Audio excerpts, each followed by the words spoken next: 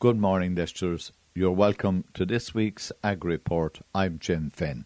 We're going to look back at some of the interviews I did in the past year, and just to say to you, please ignore any events that are taking place and the dates at which they are taking place on, because all those dates have now passed.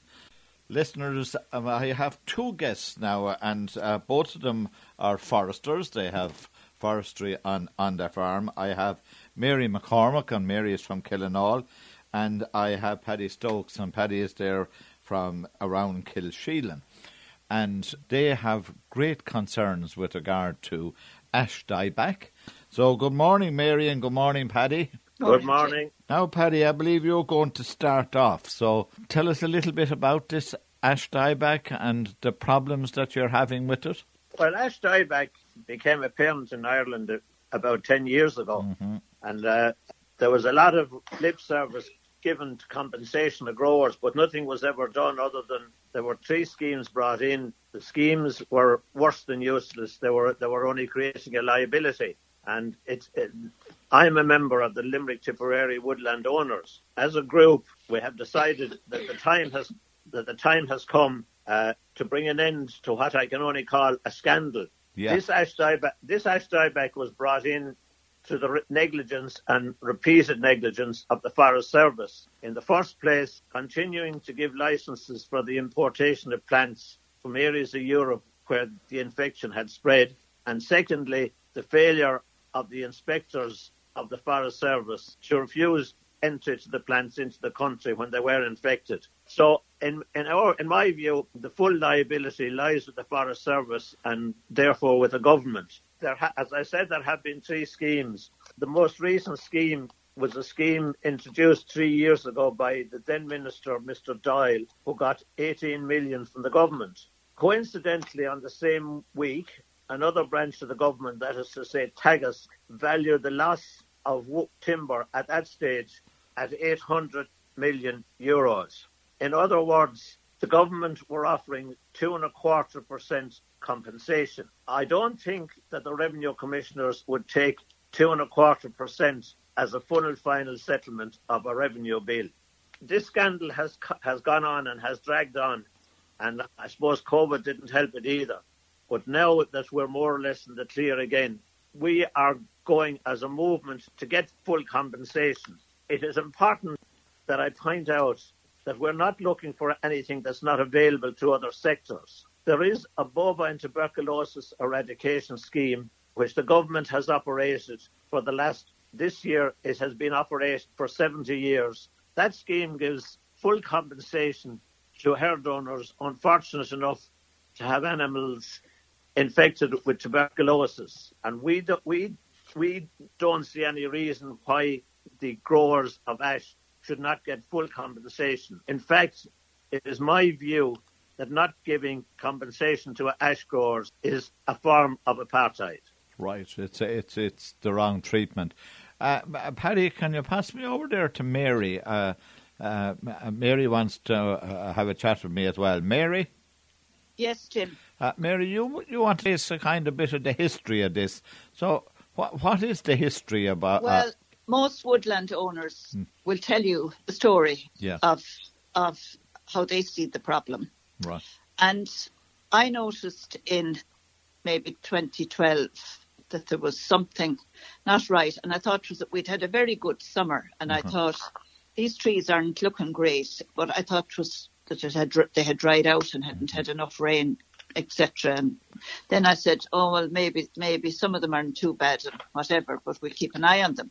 Not too long afterwards, in the press, there was mention of this ash dieback disease, and that it had spread from Eastern Europe, and different versions of how it came to be in our forests, and that we would probably lose 10 or 20% of our trees. And we were shocked when we heard this. And then I said, well, you have to be practical about these things, because you'd be thinning trees anyway, and we'll work around it. And I spoke to foresters and Tagus people and whatever, and they said, well, no, don't worry. hang on in there now, don't worry. So this progressed on, and everything I read or researched, the story was getting worse. So, and I had a very good Tagus man, and he's still with us, and he'd arrive in at any time, and he'd say, we'll go and have a look here. And he said to me, if you want to have this tested, you don't have to. If you want to be sure that this is what you have, this is the problem, he said. So it was sent off. Samples were sent off, and of course they came back positive. Then it was, where do we go from here? So I started going up to Dublin, meeting the Forest Service, meetings with the minister. I sat around a big table with 6 or 7 of the minister and his officials, and they were all very sympathetic. They were saying, yes, but hang on in there now, and there will be a scheme. And I said, how am I to be compensated for this? And they said, no, leave it with us now, but you do know that there is this compulsion that you have to replant. Mm-hmm. So I said, well, I want a lot of information before I'll even dream of replanting again. It doesn't make sense. So they said, well, wait for this forestry review. So we waited, and I went to meetings, and I told them this forestry review was nearly ready. And then we were told to be a midterm review. And months passed, and we didn't ever really hear anything on the midterm review. And we were getting more irate, and the stories from the distress on other people who were solely dependent. They had no other income, and they were dependent on the thinnings from their ash, and then the final and hurley butts, because the scheme was really sold to us, of course, as the benefit from hurley butts. And as you know, it's a big thing in Tipperary. They're hurleys, and Killanall has a long history of hurley makers. There was actually a film made in my place, and it was about ash trees and the wonderful thing, the cache of the ash and the clash of the ash. I can't remember what they called it at the time. Yeah. And it was all promoting it. So that was fine. We waited for the report, and then we were told that James McKinnon, a Scottish expert on forestry, who had turned forestry around about in Scotland, and he's a very renowned man, that he was going to review the whole forestry service. And when that report came out, that the government then would take the advice and they'd move forward. And that went on. And then two members of our Limerick Tipperary Woodland were invited up for the date was published, only to be told, well, actually, we thought it better not to include ash dieback on the McKinnon report, even though Mr. McKinnon said that it was one of the biggest reasons for the fallback in the confidence in forestry, but that he had been asked to leave that one side and to deal with the other problems of forestry. Now, we were totally devastated at that stage. And then we started back up going to meetings and meeting officials, and they came. We had the minister we went to Carlow to meet him, and we went here and there, got nowhere. And then we were told that Joe Harris was coming to review. Once Pippa Hackett became in charge of it, she invited Joe Harris, and another Scottish lady, I believe, who's very knowledgeable on it, to review the McKinnon review. Oh. So from there, I never heard anything anymore. That was the end of that. She did her work. And then we heard that Project Woodland was being put in place to look at all the forestry, and there were people from the industry. There was a lot of people from environmental sections there, which is very important because trees are probably the best thing for the environment. And there were officials of the department, and this went on, and we waited. There was one or two then from forestry to represent us. Yeah. They were growers. The minister selected them, and I believe they had a lot to say, and somebody from the IFA had representation on that. And that was wound up recently, but there's no mention of ash dieback. There's nothing. There's other problems, a lot of other problems. But no mention of ash dieback. So we we were onto our IFA rep, and they said they would be having a conference on forestry, and then other things cropped up in that everyone knows about in the meantime that took up a lot of time, and that they were kind of postponing the Ash Dieback conference. So we said, look, right, you have to deal with lots of problems, but we were just so tired of being pushed sideways. So we contacted the GA, and they offered us the dome there. They said we could have it whatever date we picked, as long as there was nobody else using it, we could use it. So we picked this date. We're between St. Patrick's weekend and Easter, and we've had a lot of contact from people, Kerry, Cork, Kilkenny people. We're promoting it as best we can, and we're expecting a good crowd on the 25th. A lot of that will be people want to voice their concerns, but they also want some inkling of good news, some bit of good news for going forward. Can they clear their land? Can they be exempt from having to replant? They want compensation. They want to know how they are actually going to salvage what's left of the timber, because it is dangerous at this stage. You cannot, for the last 2 years, you cannot allow anyone in with a chainsaw into an Ash Dieback plantation. And it's difficult enough to get men with machines to go in, because they don't know what they're going into. Every place is different. And, there is a shortage at the moment of contractors, a shortage of drivers and workers. But we want to get out the timber and salvage what we can, then decide what kind of reclamation work needs to be done on our forestry. When I planted the first day, all I really wanted was a living out of my farm, and I wanted to grow trees. I always had a thing about trees. Unless Paddy really wants to come back, we'll just tell the listeners of what's happening on next Saturday. Well, next Saturday there will be a conference. It will be an information conference, but it will be also to gauge how much support there is, and eventually after 10 years to get a movement which will put pressure on the government to properly compensate ash growers. That, listeners, was Mary McCormick from Killinall and Paddy Stokes from Kilsheelan. Last May they opened a walk in Clonakilty along the banks of the River Nore. I was there and I met some of the locals and I asked them what they thought about it. Who have I here? Michael Costigan. No, Michael. Oh, so this place is full of Costigans. She's full of Costigans. Do I know what Costigan I even have, Michael? I'm Costigan at the post office. Oh, yeah. Have you land out there now that they're walking on, Michael? I have the first step. Yeah, the first step. The first step is mine. Oh, the first step is yours. So when I go across the road here now and you're get over the thing, yes. I'm on you're on my ranch. Yeah, okay. What do you think of it now? People walking through your land. Well, going by today, there seems to be a huge interest in it. I know there was always a great walking interest, but I don't mind at all. I love to see a bit of life around the area, and it's good. We're a forgotten part of Tipperary. You're not that forgotten. You had a bishop and everything here today. We had today, yeah, but no, it's untarnished by tourism or that, you know. Yeah. So it's nice to see a bit of life. And as I said to you before, a lot of people don't know where the Nore come out of. If you go down Kilkenny and that, they don't know where it's coming from.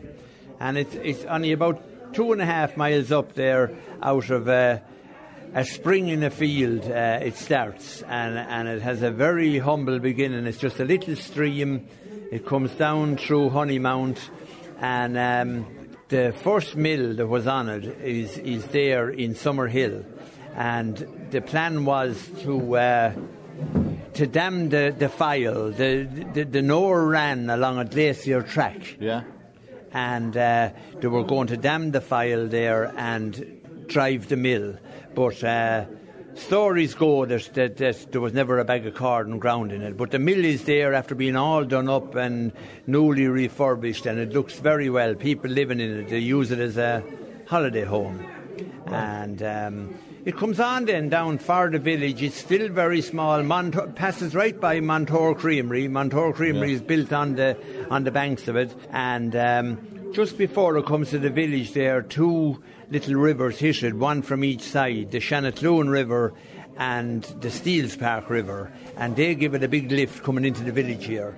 And gives it an extra little bit of momentum. And then, of course, as it leaves the village here and flows on for Derrymore, Corriganeen and on for Derrymore, it's gathering momentum all the time. And as you know, then, as it heads on for Castletown and that, it's a very respectable river. But it's in its infancy up here. Right, and it's very fun. Is there any hope to the future now, and I'm addressing both yourself and Tim here, that you would be able to get the walk to go to the spring where it rises? Yeah, well, I mean, that'll all depend on the farmers back up along. We'll try anyway. That's all we can do. And you know, a group like ours, that's all we can do. We can't force people into anything. We have to take things nice and slow and just ask them and respect. Respect is a big thing with us for our farmers, you know. And I mean, as I say again, only for them we wouldn't have anything. So that's as Michael says, you know, it starts very very small up there, and a man there the other day, he's part of the Nor Vision. He rang me from Kilkenny, and he says, I was up there, he says, looking for the source of the Nor, and he says, I was sent here, there and everywhere. He says, but eventually I found it. And he says, there was two little streams coming out of the hill, and he says he didn't know which one was the start of it, but that's the field that it comes out of. And yeah, that's because there would be very interesting history if we could develop the two rivers. Now, I know you're interested in the Nor, but the Suir is up there as well, isn't it? Well, the Suir is only, did you say a stone's throw? It's about 200 yards up. Yeah, it's a good it's throw. About that there. Yeah, but the rise out it's the one area. One of them is in Cremlin and the other is just Borrisnow. So it's the same hill, same range. Are they a mile apart? A mile apart at one stage when they move down along. They'll be close enough when they rise. Yeah, that's what I mean. They're close enough when they arrive. Yes. Well, look, lads, it's a pleasure having a chat with you. And you it's been a great day, Tim. Yeah, great day, Jim, and may there be many more like it up here. And I'd like to thank you for coming and for coming the other night into the Down Your Way. Well, we'll hear that eventually when it goes out. Okay, thanks a million, lads. Jim. Thank you. The next person I caught up was Trish Ryan. And Trish has just come back after walking the walk here in Clonakilty today. Trish, what was it like? It's a beautiful walk. It's really, really lovely. All the fairy doors on the trees. We had a little girl with us, Saoirse Fletcher, and she walked the whole way all around, and it's really beautiful. We came out at just below Nicholas Cody's, and we walked back the road then into the village. But you can go on a little bit further down into Kylanna Lane and out onto the main road, and that's just a little bit further. But it's really lovely, and I believe there's going to be seating and everything put down so people can sit down and read a book or just have a little think to themselves. But it's really, really very beautiful. Tell me this, have you earned that mug of tea you have in your hand? I most absolutely have, and the scone to go with it. Yeah. Right. And so you would recommend this to anybody? Oh, I would. You don't have to be very fit to do it. No, absolutely not. And you're walking through the fields. It's not like you're walking on a hard road. You're walking through the fields and the styles and everything. It's really, really pretty, I have to say. Really lovely. And to look at all the flowers along the bank of the river. And it's beautiful.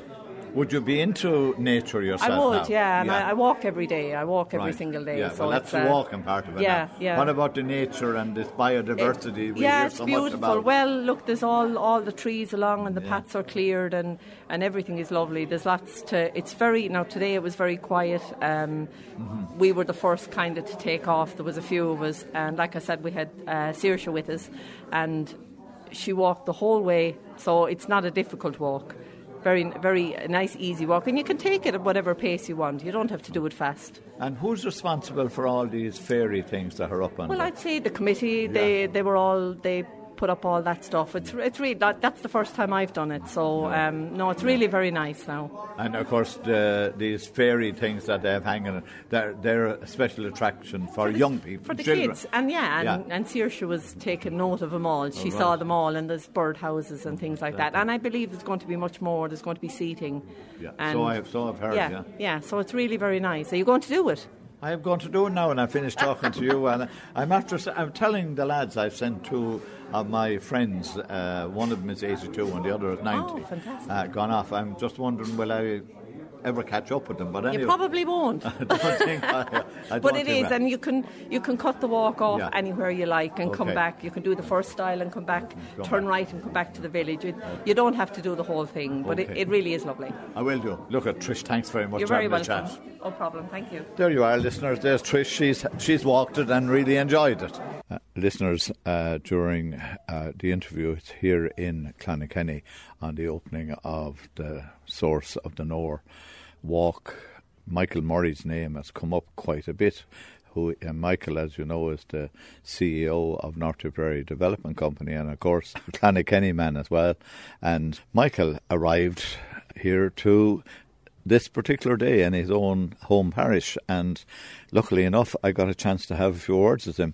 Michael, I know that North Tipperary Development Company were heavily involved with the committee here, and it must be it must be great for you to feel that the community here have come together and developed this walk and have plans to go an awful lot further and probably will be knocking on your door. Yeah, Jim, a great afternoon, and it's great to see the outcome of the committee's work. And I suppose there has been great voluntary work in the village going back 20 or 25 years, as you can see around. Yeah. And I suppose the river now is the next phase in the development. And the work that the committee has done in getting the agreement and partnership with landowners and promoting the river walk is... and the turnout today, it's great to see and shows the level of community and involvement in the parish. Yeah, and as we sit here now on what is a beautiful Sunday afternoon, and we're watching young children walking that walk. Yeah, it's great to see, and hard to credit it really, to see the large number of cars and driving into the village, and to see the scenery and the activity and the number of families that have are partaking in the walk, and so great credit and great to see, and it comes down to a good community and good working together. Yeah, and a lot of work has gone into even just the work for just today. We're sitting here on a lovely bench outside the church, and we're looking at the cherry blossom, and they have flags in between the cherry blossom. They really have gone out of their way. Yes, great pride. Yeah, and great preparation, and the village is looking immaculate. And always with events in Clonakilty, that level of effort and work and pride will go in. So great sense of pride. And I suppose it is a small community and a small parish, but that brings great camaraderie and loyalty. Okay, well, look, we'll leave it at that. Thanks very much for having a few words, and in what has been a great day for the parish of Clonakilty. Thank you, Jim. Back in June, a course entitled A Postgrad in Dairy Technology and Innovation was launched in University College Cork. I spoke to Bridie Corrigan Matthews about that course and other courses related to the dairy business. Bridie is with me to tell me all about a postgraduate diploma in dairy technology and innovation that's in University College Cork. Good morning, Bridie, and thanks very much for joining us. Good morning, Jim, and thank you for having us on the show. So, look, my name is obviously Bridie Corrigan Matthews. I'm the Network Director with the Taste for Success SkillNet, one of 70 Skillnet Ireland networks. And on Monday, the 19th of June at 8:30, we are very excited and very honoured to have Minister Simon Coveney, who is the Minister for Enterprise, Trade and Employment, the President of UCC, and also the Chief Executive of Skillnet Ireland, and other special invited guests who from across the dairy and the dairy sector who will be attending the launch at the Aula Maxima at UCC in Cork. The whole purpose of the event is that we are launching a new diploma, a postgraduate diploma in dairy technology and innovation, and also a new master's programme. So these are brand new for the sector, brand new to Ireland, and they are part of a specialised pathway for dairy professionals so that they can continue to upskill, so that we can continue to create the best talent in Europe and beyond, and that we will also be offering other programs, which we call bridging programs, that will allow those who want to enter the sector but who may not have got a food science or a food science related degree, that they will be able to take these shorter programs and then, access the more in-depth programs such as the PG diploma in dairy technology and innovation, and then move to the masters. So it's a very exciting progression and development for the dairy sector in Ireland. Okay, Bridie, now let's look first of all at the diploma. Can you give me a flavour of one of the modules? Okay, so the diploma in particular will cover a number of very specific areas such as food science, nutritional sciences, microbiology, microtechnology, and some specialist dairy science topics. So it is designed to be a blended, flexible, part-time learning basis so that this allows people to work and study at the same time. And what's its duration? The duration of the PG diploma is 2 years. So it's designed to take people along an intensive journey so that they can then, progress to a master's level. And this is where we're seeing the drive for talent and skills and knowledge and competencies for the sector. Bridie, what's the duration of the master's programme? Again, the master's programme is designed to be fit for industry and enterprise purpose. So this is also a year-long master's programme in dairy technology and innovation, building on the 2-year postgraduate diploma. And it will focus on a particular area of dairy science that will be agreed with the individual and the professor who is overseeing their master's programme. So it's it's not a 2 or a 5 year master's, it's a 1 year master's to build on the in-depthness of the previous stackable programs that an individual can undertake.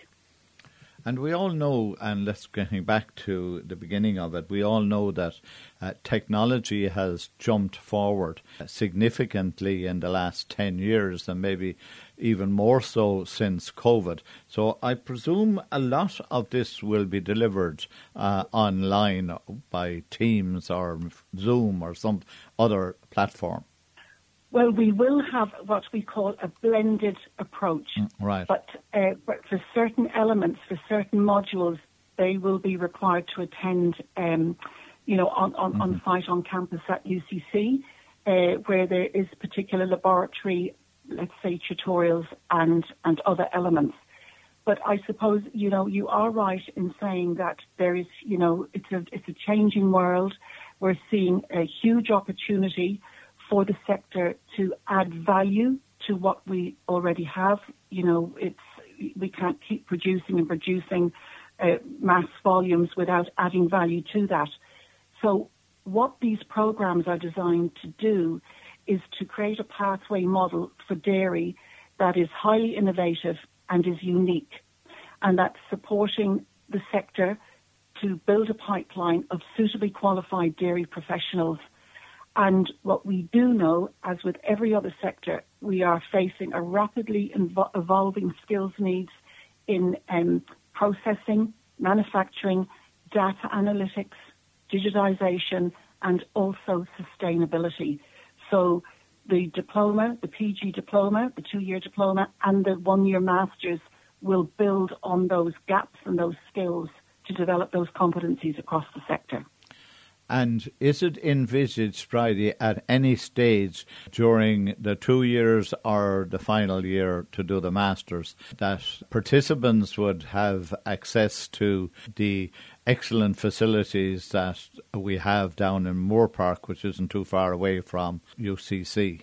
Well, absolutely. And I mean, the relationship with UCC and Chagas at Moore Park is a very close one and a very long one, and has a great history. So the original PG certificate, which is a 1-year program that's a postgrad certificate in dairy technology and innovation, was developed initially between Chagas and UCC. And from that time, from about 2018, this is where Taste for Success SkillNet has come on board to work with UCC to help fund the development of the new PG diploma program and the master's program, which are the programs that are being launched on Monday by the Minister for Enterprise, Trade and Employment, Simon Coveney, and the President of UCC, and our Chief Executive, Paul Healy, from SkillNet Ireland. But when does it actually start? Is it the next academic year, which normally starts next September? That is correct. So we will be open for registrations following the, if people are hearing this now, by all means, they can contact the university or they can contact Taste for Success SkillNet on www.tasteforsuccess, and that's TASTE for SUCCESS.ie, and we can register them.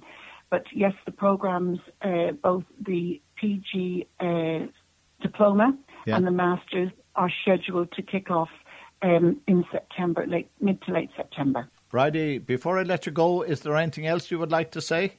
Jim, there is. I think one of the key important messages here is that the specialised pathways and the bridging programs that we have developed with UCC for the dairy sector will allow people who are either in the sector that don't have the necessary or current science qualifications, or those looking to come into the sector from areas such as bio or pharma or medtech, to undertake these short focus programs and to build those science skills that will then allow them to take up either jobs in the sector or to progress onto further education in the sector.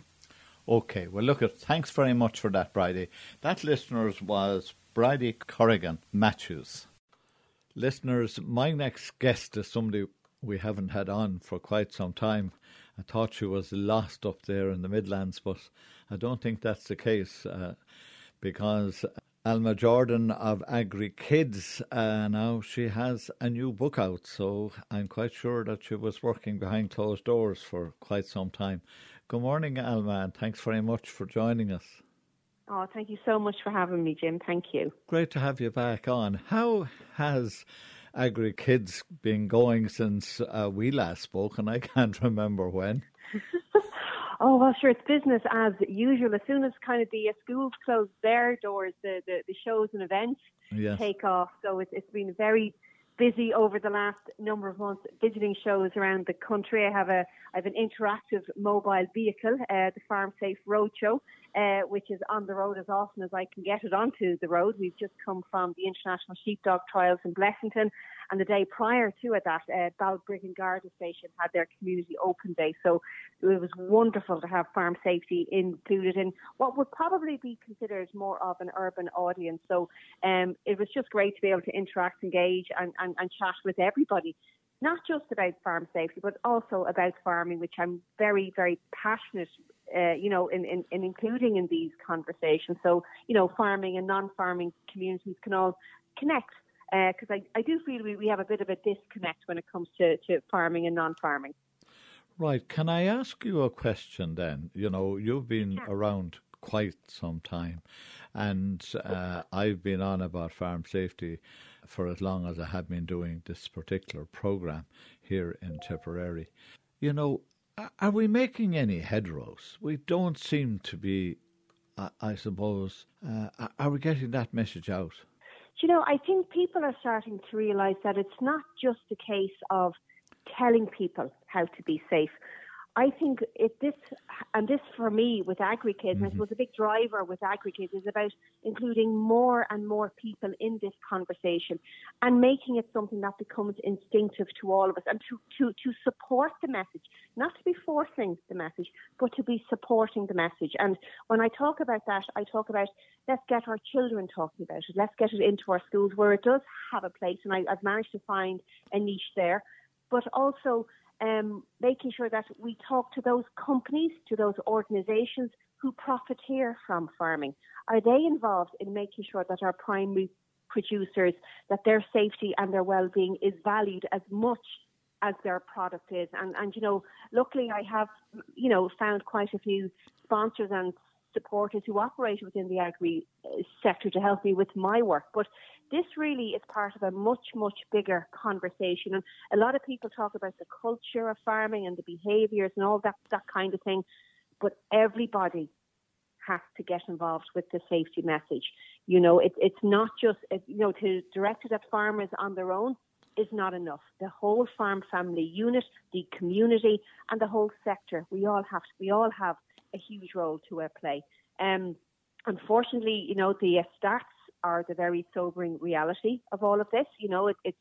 It's year on year, 50% of all workplace fatalities are happening on our farm. So until this message is properly supported and adhered to and acknowledged, well then, you know what, those stats aren't going to change. And for me, that is both heartbreaking, but also a great motivator too, because where I have started to see a lot of progress is with our younger communities, is with our children, and being able to give a voice to that silent majority who feel sometimes they may not have a say in the safety within their own home or within their own community, but knowing that, their feelings and their instincts are actually true and are relevant and have a place, and making sure that they have a voice in all of this. Because believe it or not, I have found quite a few people out there who do feel quite strongly about certain things and practices that they're seeing in their own community, but never before felt brave enough or confident enough to actually address it. These people are starting to find a voice now. And so they are where I find a little bit of confidence on this topic. Because you and I know that the stat we usually get is a fatality, but behind every one of those fatalities there are a whole lot of near misses, and that has a terrible effect on the farm family as well, because if somebody loses a limb or an arm or a bad head injury, that has an effect on the farm as well, Alma. Absolutely. As devastating. I'm very fortunate to do work with Embrace Farm also, and that keeps me very grounded and very focused on what we are trying to achieve here. And there are some real cases out there of people who have had the near miss, but they've had a life-altering injury, and these people are adjusting to a brand new normal that has a ripple effect, not just for those affected, but for those within the family who are equally impacted. And people must realise that, when an accident happens on a farm, you have the emotional, but you have a very practical situation emerging where you have people who are left, charged with the need to run a farm, to feed the animals. The cows still need to be milked. The harvest still needs to come in. All that paperwork still needs to be done. So the business, the enterprise, that has to be kept going also to make sure, that the family can be supported and can move through this. And I must really call on the work of Embrace Farm, who have done some incredible work, not just in supporting these families directly, but bringing this issue to such prominence and to highlighting it within the sector. Okay, now do you want to talk about the new book? Anyway, tell us about the new book, please. Well, as I mentioned there, I suppose I've always been very passionate about kind of, the whole topic of farming and agriculture. And when I first started out, it was all about creating books around the topic of farm safety. And when I used to go in and visit school, teachers used to say that to get the children to read, the topic had to be so important. And they really wished that there was more books set around a farm setting. So I was approached by O'Brien Press a couple of years ago during COVID, and I began creating the series Hazel Tree Farm, and last February, the first of those books, Blue the Brave, was launched, which led me to being an author for World Book Day. And my book, One Stormy Night, actually made the top 6 children's books in Ireland. And at the moment, we have a situation where no Irish authors are making the top 10 in the children's book charts. And there's a fantastic campaign called Discover Irish Kids Books at the moment that's really helping to address that. And just now I have yet another title to add to the Hazel Tree Farm, and that is The Secret Tunnel, which I have just launched, just brought out. And these books are very special because not only am I, the scene, the setting is a farm, but the characters are very, very heavily connected to me. Peter and Kate are the 2 children. They're named after my grandparents. I have my son involved in this. I have some incredible people that I've met along the way. There's a fantastic lady called Adele Burke-Curtin. She's a guard out in Scariff in County Clare, and I have managed to make sure that I have Adele and her amazing work that she's done within farming included here. So this really is a labour of a love, and these books are for children of a slightly older level, about 9 to 10 plus. They are novels, they are stories, and they are for everybody, not just those children living on a farm, but for those children who like a story, who like to read, and who want something that, is traditionally more Irish than what they might have been reading before. So I really hope people do enjoy them as much as I've enjoyed putting them together. And have you any plans then to go beyond the 10, 11 age bracket to try to get up around the 15 and the 16 where and I know, and as we look at every single year when silage starts, everybody sitting on one of these tractors we see in the road seems to me to be younger than they ever were before. Yes. Well, I've actually been speaking quite heavily on the whole area of the access young people have to agricultural machinery. And I think we need to get to a place where we are introducing competency-based testing because it'll all keep coming back to the same argument. We need labour on our farms. We don't have the time or the resources, and we don't have the money to get full staff. So let's see what we're working with here. And from the age of 14, if children are allowed access to use a farm vehicle just within the confinements of the farm, by the time they've come 16, they should have enough experience to allow them to properly sit a test before they head out onto the road, which isn't the case when it comes to a driving license for a typical car, which, by the way, you have to be 17 or 18. Yes. So I think common sense needs to start prevailing here. Let's get our young children out of those tractors immediately, and let's start rewarding, equipping, and ensuring that those drivers who are capable, who are competent, are fully licensed and prepared to take on that mammoth task. It's always a very emotive topic, Jim. It really does split people. But for me, common sense has to prevail here. The tractors we have grown up with are not the tractors, that we have now. They are bigger, they are more powerful, they are more complicated. And we need to start respecting these for the machines that they are. And we need to respect the fact that those who have a certain competency and maturity should only be the ones allowed behind the wheel. Getting back to the book, finally. Yes. Where can the book be bought? These books are available in, I suppose it's a phrase we all use, in all good bookshops, but they're also available online through my publishers, O'Brien Press, through Amazon. And really, I just ask people to go out, to buy them, to enjoy the stories. And, hopefully we'll get another one out there. My son, he had a calf that he bought with his first Holy Communion money, 1,360. And I've made sure that I've included her on the cover of this particular book as well.